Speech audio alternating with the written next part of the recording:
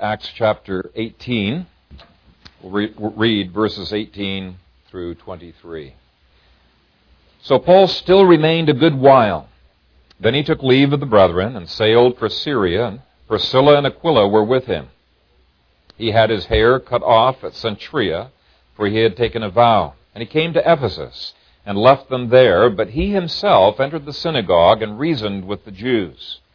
When they asked him to stay a longer time with them, he did not consent, but took leave of them, saying, I must by all means keep this coming feast in Jerusalem, but I will return again to you, God willing. And he sailed from Ephesus. And when he had landed at Caesarea and gone up and greeted the church, he went down to Antioch. After he had spent some time there, he departed and went over the region of Galatia and Phrygia in order, strengthening all the disciples. Amen.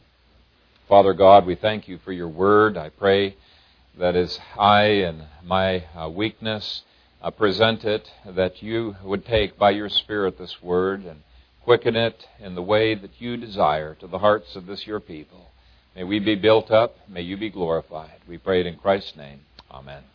You may be seated.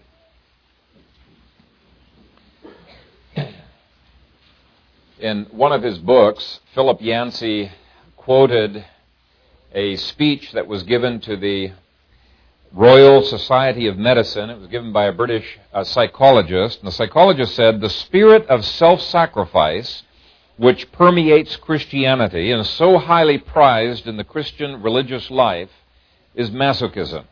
And then went on to say that Jesus was even more unbalanced and masochistic. He would no doubt say the same about Paul, that Paul was not balanced in his walk, but I would beg to differ. Paul was driven, I do not deny that, but he was driven by an eternal perspective which enabled him to have balance because he knew what was important and what was not important. Paul was driven by the power of God, and so he was empowered in the things that he engaged in. That gave him balance. He was driven by relationships. He was driven by the truth of God's Word, but he was able to relate to all of that by God's grace. Paul knew how to relax. He knew how to sacrificially work. But many times I think we struggle with the balance between those two things. I suspect that some of us would think that Jesus was not being very balanced sometimes if we were to have walked with him from day to day.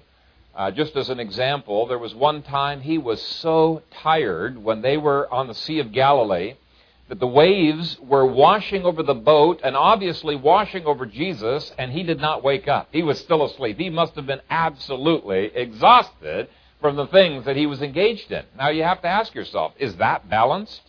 And yet, Jesus talked about the importance of gaining rest, and he called his disciples to come aside and to rest a little while, and he did indeed have balance. He had his times alone. But I tell you, finding balance in our labors can sometimes be a struggle.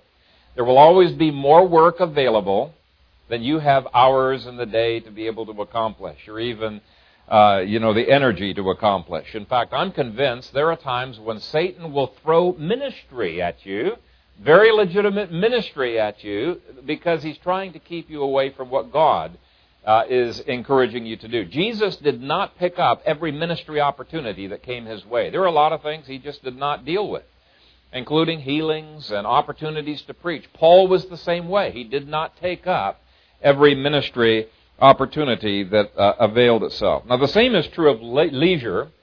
There will always be far more leisure opportunities available than you have time and finances to be able to engage in. And I'm sure even by the end of this sermon, you're not going to totally have the answer as we go through this question, what is balance? Because it really takes a walk with God, a close walk with God, to be able to know when to stay up all night praying, like Jesus did on occasion, and when to relax. God sometimes calls us to do things that may seem imbalanced to the world, but they really are balanced. They're balanced because we're not defining balance by what the world thinks, even by what we think. We're defining balance by the Scriptures, a God-centered perspective, by the Lord's leading in our lives. Let's begin with the first phrase of verse 18. So Paul still remained a good while. Now the implication is that because of the circumstances in the previous verses, he was able to stay there for a good while, and there were three circumstances that would warrant that. First of all, God had clearly led him to stay there for a long time, according to verses 9 through 10. Secondly, God protected him so that he wasn't run out of town when he was brought before the proconsul, Gallio. He wasn't put into prison, and so providentially, he's enabled to have more time to work. And then thirdly, the vow that Paul made, and apparently finished when he gets his hair cut in this first verse, indicates that Paul is finished with his commitments here. So he's finished with his commitments. And I think those three types of guidance continue to determine what is and what is not balanced in our lives. There are times when we really, really want to move on, like Paul wanted to move on in verses 9 through 10, and God simply will not let us do that. There are times when we want to take a vacation, and God will not let us do that. Jesus was in that circumstance at least one time, where he had already called his disciples aside, and he said, we've got to get aside and we need to rest. But then the crowds found him, and the disciples are so disappointed. But Jesus realizes this is the will of God for me in this circumstance, and he was able to take on that work without getting frustrated. God's guidance can be a very, very helpful thing because it gives us energy even when we are dirt tired. You see, previous to verses 9 through 10 of this chapter that we looked at earlier, Paul described himself in these words. I was with you in weakness, in fear, and in much trembling. That's 1 Corinthians 2, verse 3. Now, God's guidance to Paul gave him a renewed energy and hope and encouragement. It took away his fear as well, and it helped in other ways. God's guidance helps us to engage in the right kind of work, helps our work to be efficient, makes our works prosper.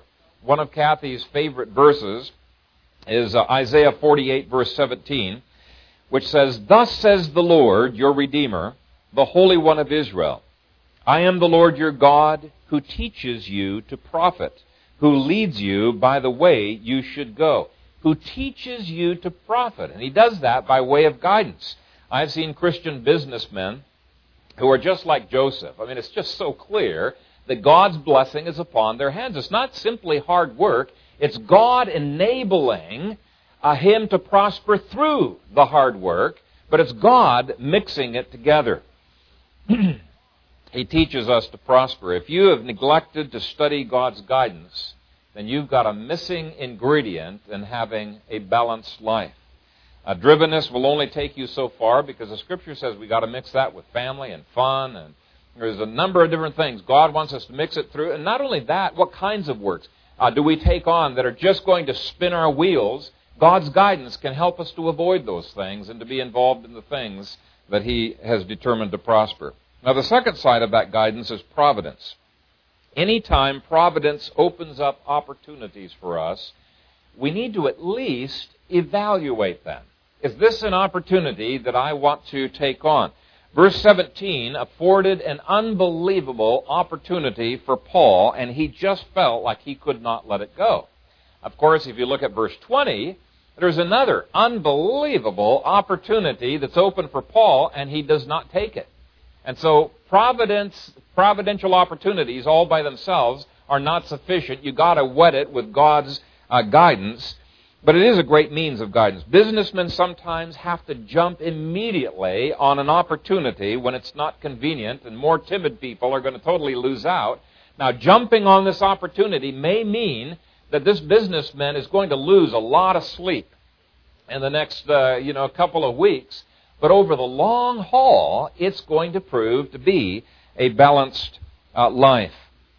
And so we need to think through not just our schedules and what would be convenient and what would be pleasurable. We got to think through the providence of the Lord as well. I had one time in a country where there was a police presence, and we had to abandon partway through some of the ministry that we were engaged in. We went to a city and ran across, accidentally, There is no accidents, right? God's providence controls everything. But ran across an opportunity to minister to a huge movement we would never have had the opportunity to even meet. And we've been up all day, all night, and part of this day, we're exhausted. Jonathan and I are just like, do we want to take this on? But this is such a great opportunity, we knew we had to take this. And it proved to be well worth it. And so we cannot legalistically think only of our schedule as the factor of dealing with open doors. We've got to be flexible. In fact, I think flexibility is one of the key factors in being able to be successful. So, sensitive to God's inner guidance, sensitive to His providence, those two working together. And then thirdly, we have responsibilities and commitments that we need to keep. When verse 18 says, he had his hair cut off at Cenchrea, for he had taken a vow, it's clear that Paul is following a Jewish custom here for beginning and ending such a vow. He has commitments. And letting his hair grow out was a sign to others he's serious in keeping these commitments. In Psalm 15, verse 4, it describes a righteous man, and it says that he is a man who swears to his own hurt and does not change. So basically what it's saying is, even though he may lose money in keeping his commitment, he goes ahead and he keeps it. Even though he may lose sleep, he may lose a business opportunity, if he's given his word, he keeps it. And if you can keep those three things in mind, it'll help you to not be frustrated when life seems imbalanced.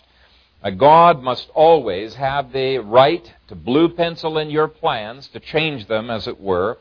And if He does, it's going to be balanced whether it feels like it or not. And more importantly, it's going to be prospered by Him. I am the Lord your God who teaches you to profit, who leads you by the way that you should go. And so point number one, very, very important. Point number two, diligence in labors. There is no balance if you do not have diligence. There is no balance if you have not developed a Protestant work ethic. Paul had developed a Protestant work ethic long before the Protestants ever existed, and he insisted that others have that as well. Verse 18 says, Paul remained there a good while. Verses 9 through 11 imply he remained there in order to work. Now, what's implied here is made explicit in 1st and 2nd Corinthians, where it says he labored diligently in Corinth. 1 Corinthians 4:12, for example, he says, we labor working with our hands. Paul was not afraid of dirty work just because he was an apostle. In fact, one of the reasons he was so successful is because he had the philosophy, work never killed anybody, never hurt anybody. Those two books, 1st and 2nd Corinthians, say he labored very diligently. Comparing himself to other laborers, Paul said, I labored more abundantly than they all. 1 Corinthians 15, verse 10. He was a hard worker. He was not going to let anybody outwork him. He poured his all into what he did. When he wrote 1st and 2nd Thessalonians, which was right before this time, he chewed them out for being lazy. And he basically told them that they needed to develop a Protestant work ethic. If you have children who have laziness, one of the two books that you ought to go through is 1st and 2nd Thessalonians. Paul said, it's so important, he says, for even when we were with you, we commanded you this, if anyone will not work, neither shall he eat. That's pretty serious. No work, no eat. Okay, no food. We need to realize that work was important. It's not a part of the curse. Work was given before there was a curse, and even after the curse, work is one of the things that undoes some of the negative aspects of the curse. It's blessed by God. 2 Corinthians 12:23, Paul said, are they ministers of Christ? I speak as a fool. I am more. In labors more abundant. So he was a hard worker. Here's what Proverbs 12, verse 24 says. The hand of the diligent will rule, but the lazy man will be put to forced labor. Now, the interesting thing about that proverb is that both the diligent man and the lazy man have to work, but the work of the diligent man leads to taking dominion, being in charge, and progress in his life, whereas the work of the lazy man is the very opposite. It takes away dominion from him, and he's forced to work. In fact, some lazy people have to work hard, looking like they're working. When I worked as a janitor in hospital, there was this one guy. I don't know how he was able to get away with it. It was a closed shop union, and they had all kinds of rigmarole, and he had kind of strings that he could control in the union. But he hardly ever did anything, and yet he always looked busy. And the joke that went around the place was this guy had to work harder avoiding work than if he had gone ahead and done the work in the first place. There was a sign in a San Francisco florist shop that said, if you don't believe in the resurrection of the dead, you ought to be here 5 minutes before quitting time. Apparently, there was a lot of lazy people there. And it's my prayer that this would never, ever be able to be said of you. Laziness is a horrible testimony. We need to teach our children the Protestant work ethic. Without it, we are leading an imbalanced life. Now, part of the problem is our culture teaches us to do the very opposite. We idolize entertainment, and we idolize pleasure. Apparently, the average American works 40 hours a week, goes home after work, and watches several hours of TV, eats, and goes to bed. Then he gets up the next day and he does the same, and if he's particularly enthusiastic, he may go to a sports game. But in European countries, they've been mandated recently that they have to have a 35-hour work week. Can't work any longer than that. A week ago, this past Tuesday, the New York Times interviewed a French lady who just thought she was just way, way, way overworked. And they were asking her, well, how many hours a week do you work? Well, I work 35 hours a week. And she got 58 paid vacation days. That didn't count the long weekends. This was 58 paid vacation days. And she still thinks that she was working too hard. This woman is never going to prosper in life. Even if she marries a rich person and is able to be lazy at home, she will not prosper. And so this morning, I urge you to look at Paul. He is going to take a vacation, but it's not because he hates work. He values work. He's building a heritage. 2 weeks ago, we saw that he was indeed overworked in the first few weeks that he went to Corinth because he said he was just weak and trembling. It was just way too much for him. But he immediately sought to resolve that bad situation by getting outside support, dropping one of his 2 jobs, division of labor, and pacing himself. But I believe that he thoroughly enjoyed his vacation that we're going to be talking about in a moment because he engaged in dominion with all of his heart. Now, if all you know is work, then you're not balanced. The Corinthian church, all they wanted for Paul was work. They had no sense of shame that they were not paying him. They made him work, to gain money in a tent-making job so that he could work hard in serving them. And Paul said, basically, in 2 Corinthians 11, verse 8, that this was robbery, that they were not paying him. They were like the churches that believe it's their duty to keep missionaries humble by keeping them poor and overworked.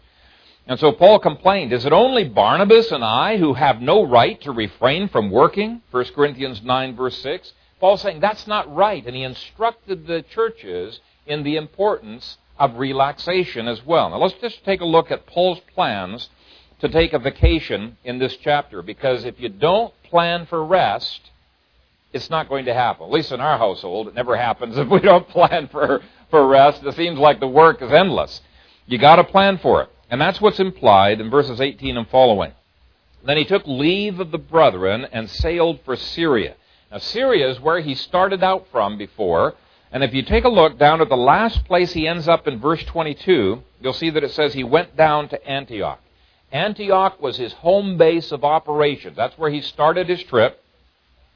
And so his second missionary journey has been 3 years, and now he's planning for a furlough. He's planning a break from missions. He's planning a time of recuperation and rest before he begins his third missionary journey. Now, before he can do that, he's got to make sure that everything is smoothly running. And so Paul leaves Silas in charge at Corinth.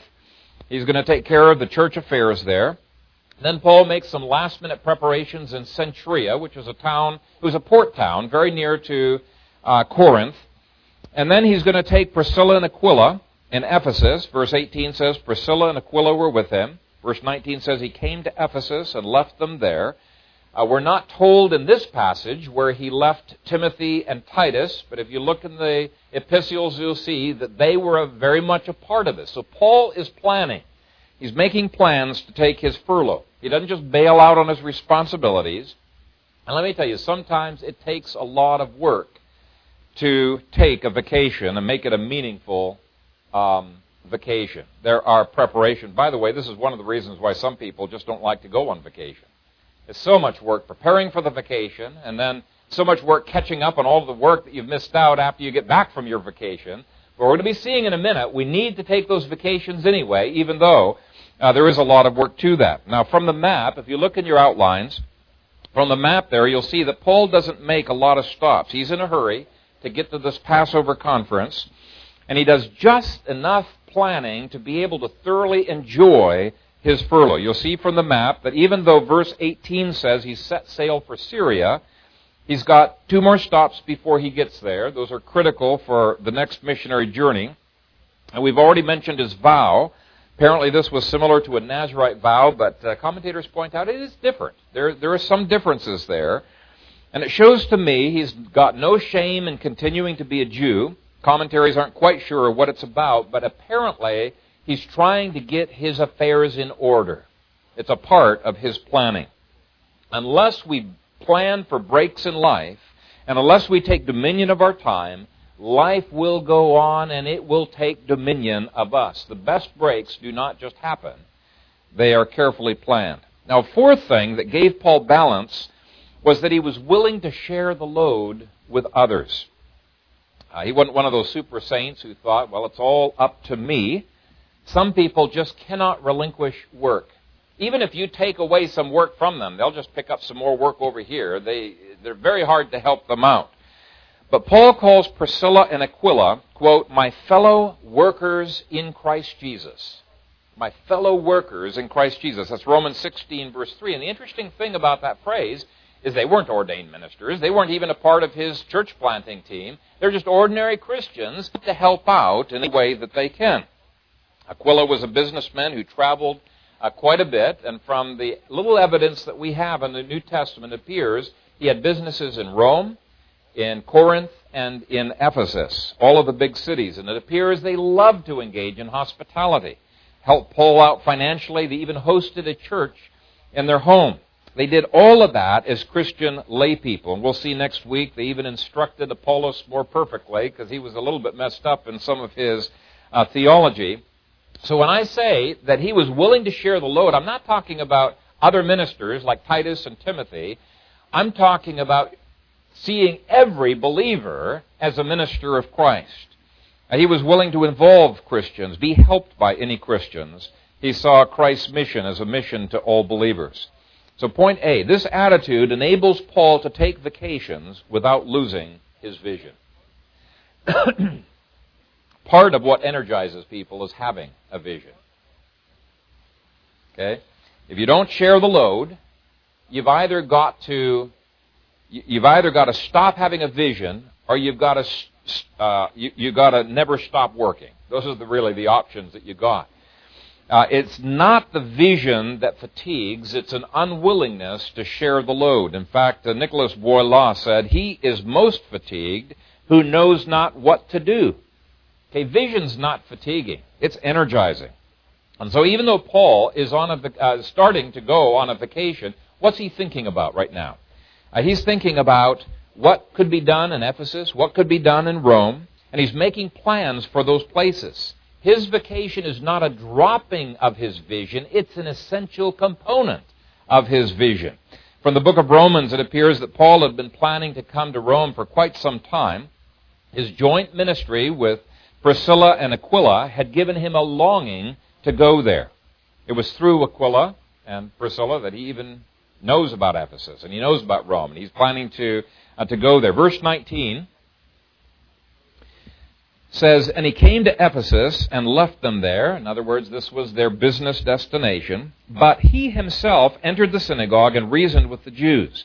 Now, the only thing I want you to notice here is that he loved to preach. He was energized by preaching. This was a part of his vision. The vacation is simply a means of resting his body so that he will be more effective in fulfilling his vision. we need to rest our bodies from our labors, but our vision or our calling will still make us joyful and energized. In fact, it's who we are, even when we're on vacation. Now, I bring that up because it puts the next point in such stark relief. People who are driven, really driven by their vision, many times feel they cannot take their time off to take a vacation. Their calling drives them so much that they cannot quit. Well, that's not Paul. He loves to preach, but I want you to look at verse 20. When they asked him to stay a longer time with them, he did not consent. And that's remarkable. Here is one of the most amazing opportunities that's opened up to Paul in the last 3 years. And as we get to the next section, next week, Lord willing, or later, we'll see this really was a remarkable, fantastic opportunity. If I skip my vacation, I'll be able to plant a church because, after all, these people are ready. They're hungry. They want to hear. This is a dream, of a preacher. It energizes him.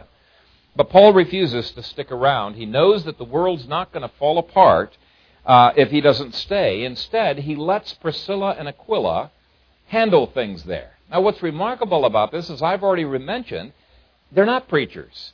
They're not part of his pastoral team. They have nothing to do with that aspect of the ministry.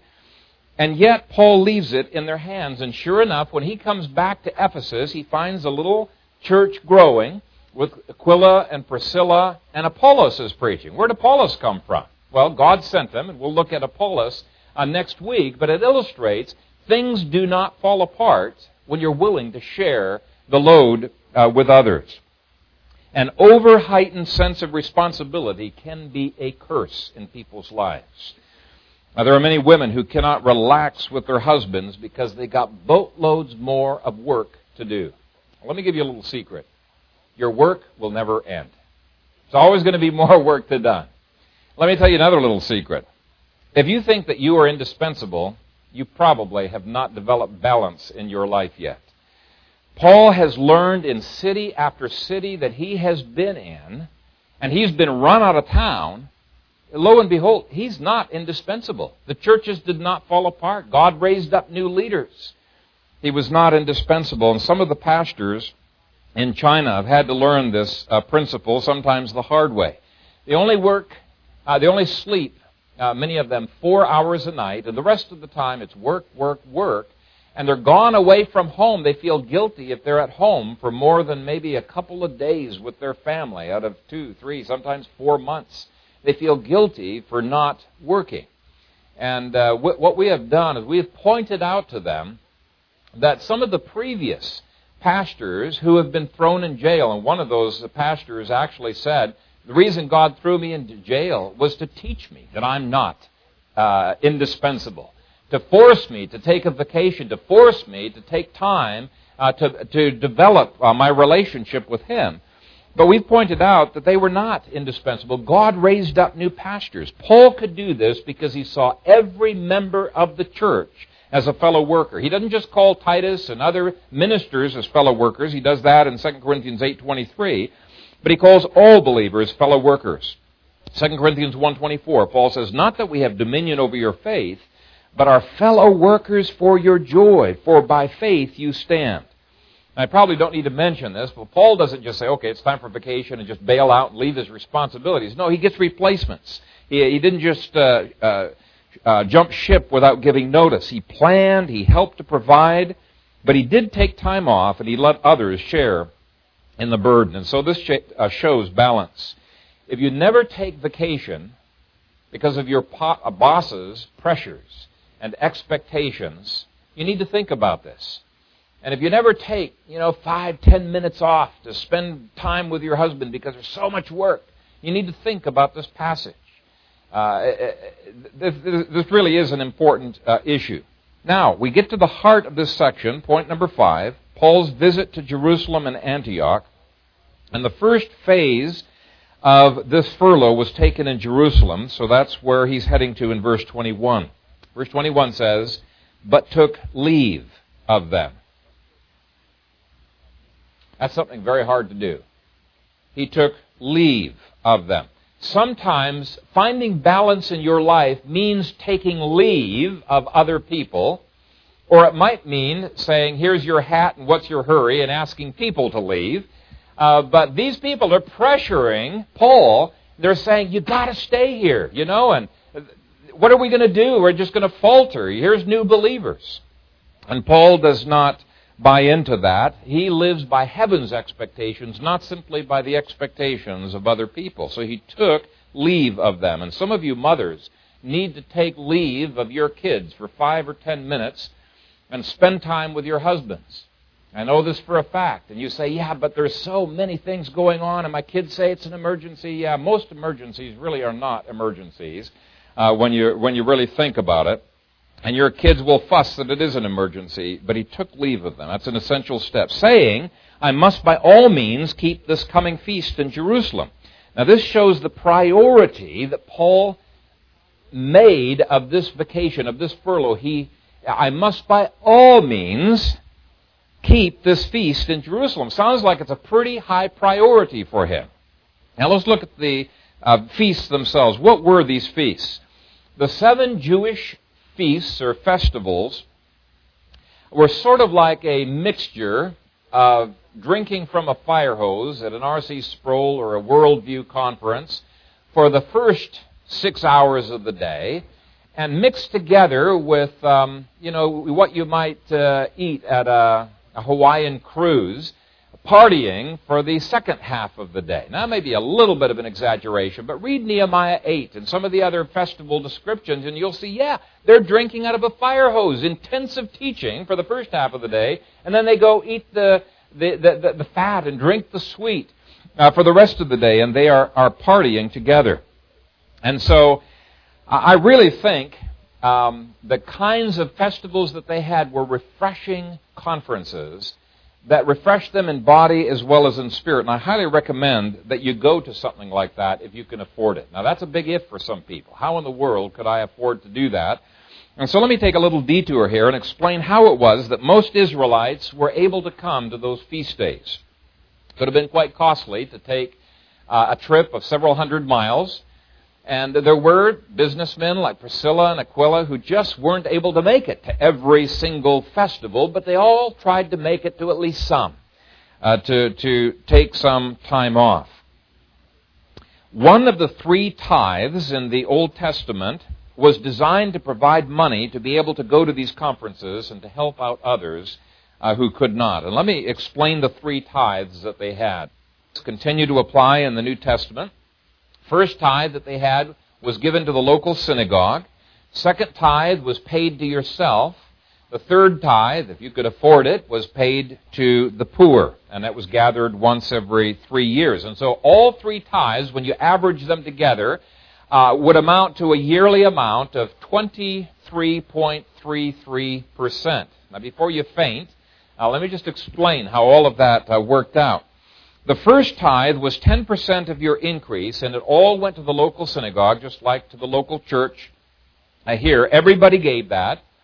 And when I say everybody, I meant even the synagogues themselves tithed. Where did the synagogues tithe to? Well, they tithed to the temple in Jerusalem. For example, Numbers 18, verse 26 says, Speak thus to the Levites and say to them, When you take from the children of Israel the tithes which I have given you from them, as your inheritance, then you shall offer up a heave offering of it to the Lord, 1/10 of the tithe. Nehemiah 10 verse 38 says, When the Levites receive tithes, and the Levites shall bring up 1/10 of the tithes to the house of our God, to the rooms of the storehouse. And so the synagogue gave 10% of the money that they received to pay for national priests and the expenses of the centripetal missions effort. And we're going to be seeing that in the New Testament, they no longer gave to the temple, they gave to the church. But let me explain this concept of giving to that centripetal missions effort. There's a second rabbit trail here. Israel was supposed to be a priest to the nations. They were supposed to win the nations as converts. That's why they had a court of the Gentiles in the temple. They were to be reaching out in the best way that they could. And the primary way that they did it was by attracting the nations as they saw a model nation living in the earth. God says He put Israel at the heart of the earth. In fact, He calls it the navel of the earth. And they were supposed to be like a magnet attracting the Gentiles as they saw, wow, what nation has such great laws as these? And what nation has such blessings as this nation does? And they would covet the gospel that Israel had. But it was missions. It was drawing things in. In the New Testament, God changed the way that missions works from centripetal force to centrifugal force. When you spin something around, the centrifugal force makes that object want to be going out. Well, that's the way missions is. In the New Testament, we're to be going out to the far reaches of the globe. But both are missions. And just as 10% of the synagogue's income went to the priests and to the centripetal missions effort, in the New Testament, at least 10% of a church's income needs to be going into missions that are totally outside of the local church. So that's the first tithe. The entire first tithe goes to the local synagogue. They, in turn, give 10% to the temple. Now, there's a second tithe, and this is the one that's really relevant. A second 10% that a person would pay to himself. This tithe was used to enjoy the Lord on the Sabbath days and to enjoy the Lord in Jerusalem on the various festival days. And it was God's way of blessing His people. It was His way of forcing people to take a vacation and to really enjoy life. And let me give you two sample quotes from Deuteronomy, and I think it'll help you to explain why it's called the rejoicing tithe. The first tithe was called a Levitical tithe. This one was called a rejoicing tithe. Deuteronomy 14. You shall spend that money for whatever your heart desires, for oxen or sheep, for wine or similar drink, for whatever your heart desires. You shall eat there before the Lord your God, and you shall rejoice, you and your household. So you shall rejoice in your good thing, in every good thing which the Lord your God has given to you in your house, you and the Levite and the stranger who is among you. What a wonderful tithe. I think that's what Paul is doing in this chapter. He was spending money from the second tithe to refresh his body and his soul, and he was not having a lick of guilt about it. It wasn't seeing it as being wasted time, not at all. And as was the custom, he likely was bringing people who could not afford to with him, perhaps other Levites, other ministers with him. So that would be equivalent to having a savings of 10% of your money to buy wine and chocolates and great steaks to be using on every Sabbath day, not your Monday to Saturday groceries, but every Sunday, having just a better meal than you would ordinarily have, and then sprinkled throughout the year to be spending money on things, food and fun and travel expenses and the costs that would go into going to a John Piper conference or a R.C. Sproul conference or something like that. I think that's a pretty good parallel of what the Old Testament was doing. The third tithe, or 10%, was given once every 3 years, and so if you average it out, and they're saving up every year, you'd be saving an additional 3.33% of your income. This was given to the poor. Obviously, the poor didn't do that because they're the ones who were receiving it. The second and the third tithes were for those who were able to afford to do it. And I believe if people would return to the three-tithe system, most people would be able to engage in refreshing vacations. And people who couldn't afford it would be helped out by brothers and sisters who could to at least have the occasional vacation. Maybe a couple of days off. You guys need to just go out to a conference here and enjoy yourselves. Relax. But God delights in delighting His people. He loves to refresh their bodies. He wants them to have balance. And He's given them 1 day off per week to refresh their bodies and their souls. And even though the Old Testament feasts are no longer binding, the New Testament should be seen as not being less gracious, but more gracious. So Paul says, I must by all means keep this coming feast in Jerusalem. He was looking forward to it.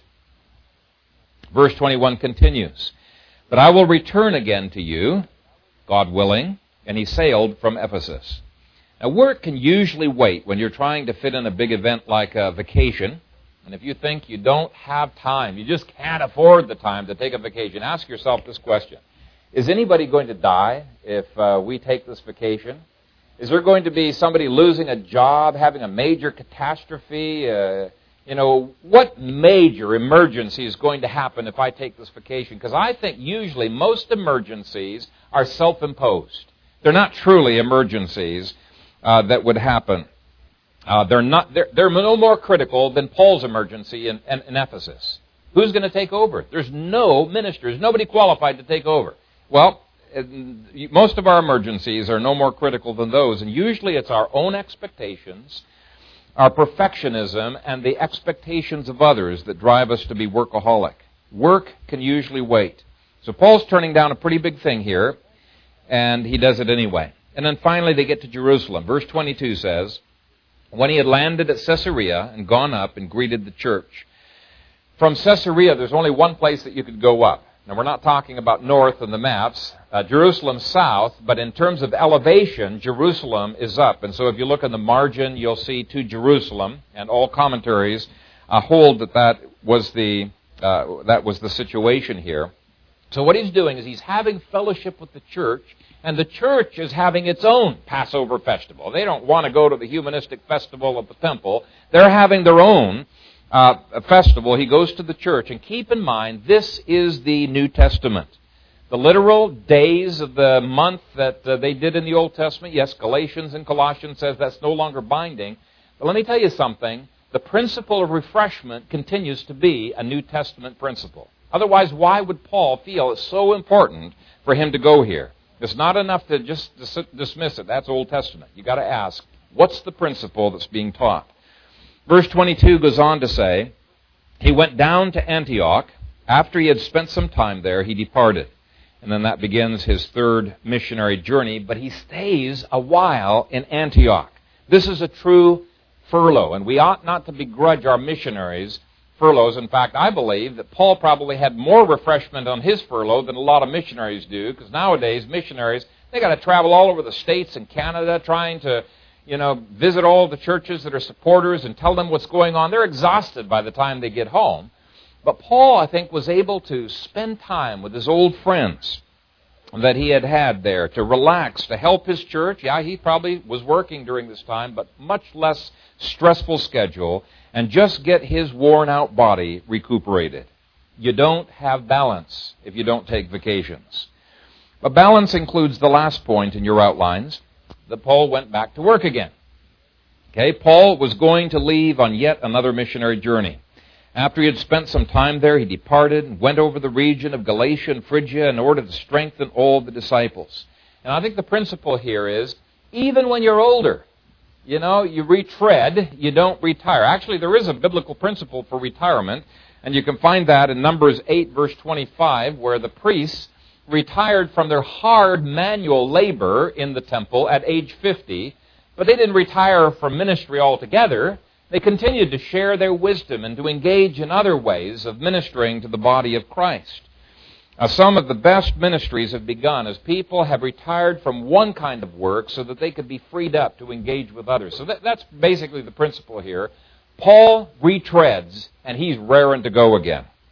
And we're not going to take the time to look at it, but Paul goes back to Ephesus, where he's going to spend 3 full years ministering in that city. It becomes one of the most stable churches that Paul planted. But on the way to Ephesus, he travels through the regions that he had planted churches at in his first missionary journey. Paul was constantly checking in on and writing letters to and sending other workers, or in some way trying to make sure that what he had started would not fall through. He wanted his ministry to last. And I think that should be our desire as well, to pass on a legacy to others, to have a lasting impact upon this world. There's many different ways that we can do it. For sure, one of the most important ways is investing in our children, raising them up, investing leadership principles into our children. But you can invest in the lives of those that you're extending hospitality to. You can have a lasting impact by winning souls. You can have a lasting impact by helping the pastor, the elders, the deacons, and all of the other members of the church, because what you're doing is you're investing in their lives, and it's only lives that we ultimately can take, that we can take with us. But till the day that we die, we are called by God to a balanced life of labor and refreshment. So the pattern is, God gave 6 days of labor. He gave 1 day to just enjoy rest before the Lord. And then liberally, throughout the year, He sprinkled numerous vacation days. There were 52 weekly Sabbaths in the year in which Israel could rejoice. And then Israel was given an additional 47 vacation days. Okay, these were the festival days. One of the festivals was 2 weeks long, another was 8 days long, but altogether they had 47 additional vacation days. So when we make fun of the Europeans for their short work weeks and their long, they may have something to what they're doing there. I think it's still a little bit humanistic, but they may have something there. What is balance in our labors? Who defines it? I think we need to see the Scriptures as defining that, and balance is in part achieved as we experience the reality of God's presence in His lives through guidance and through His providence. It's experienced in part by knowing the power of God in our labors and the power of God in our relaxation and refreshment as well. It's experienced in part in the community of the saints through the fellowship of the Spirit. In part, it's finding weekly and periodic times of refreshment for both body and spirit, so that we can once again go out there with energy and begin to take dominion for King Jesus.